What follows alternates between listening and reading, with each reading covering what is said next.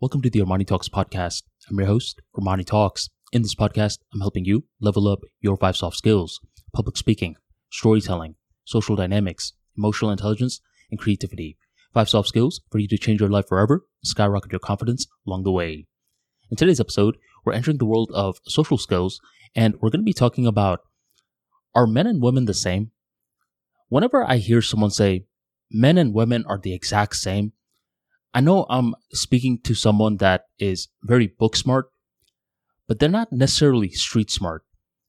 And a lot of times, they may be street smart, but they feel very uncomfortable to be like, no, men and women are different. Especially with the radical politicization of our country. It's like nowadays, if you have a differing opinion, people try to paint you as the bad guy. But that's not accurate. In my opinion, men and women are not the same. And the thing is, this observation is often met with a lot of aggressiveness. They'll be like, look, men and women are not the same, and here's why. And one side begins to denigrate the other side. I believe it's much better if we talk about the positives of each side. And I'll tell you 2 very funny stories about when I noticed men and women are not the same. One time, I was doing this consulting for this couple. Okay, one of the members, the husband, was trying to improve his YouTube game, and the other person, the wife, was trying to get better on Instagram. Well, I was one day coaching the husband first, and we go through 1 hour of the meeting going very smoothly, and he didn't notice anything about me. You know what he should have noticed? That I was sick. I wasn't just a little sick. I was super sick the night before. I was throwing up and everything, and I didn't know why. And I was almost about to cancel the call, but I just didn't feel right canceling. So I showed up and I went through the entire 1 hour call with this guy, and he didn't notice how sick I was. Right after, I had an hour call with his wife. Scratch that. I had a 10-second call with his wife because within the first 10 seconds, she looked at me and she was like, "Oh my goodness, Armani, you look awful. What happened?" And she's worried. I was like, "What do you mean? You don't like my shirt?" She's like, "No, look at your face. You're sick. Why are you even taking this call in the first place?" She was able to notice something. And this isn't just one anecdote that I have. Plenty of times, women are capable of excelling in social skills.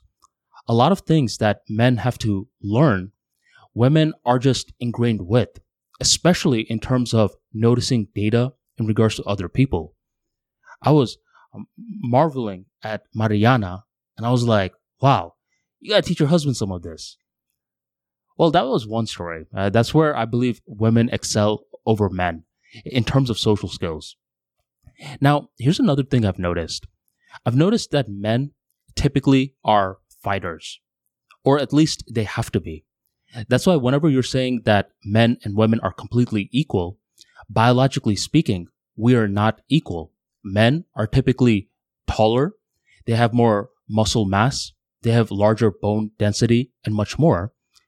And this is when an anthropologist once noticed something that I believe connects to my idea.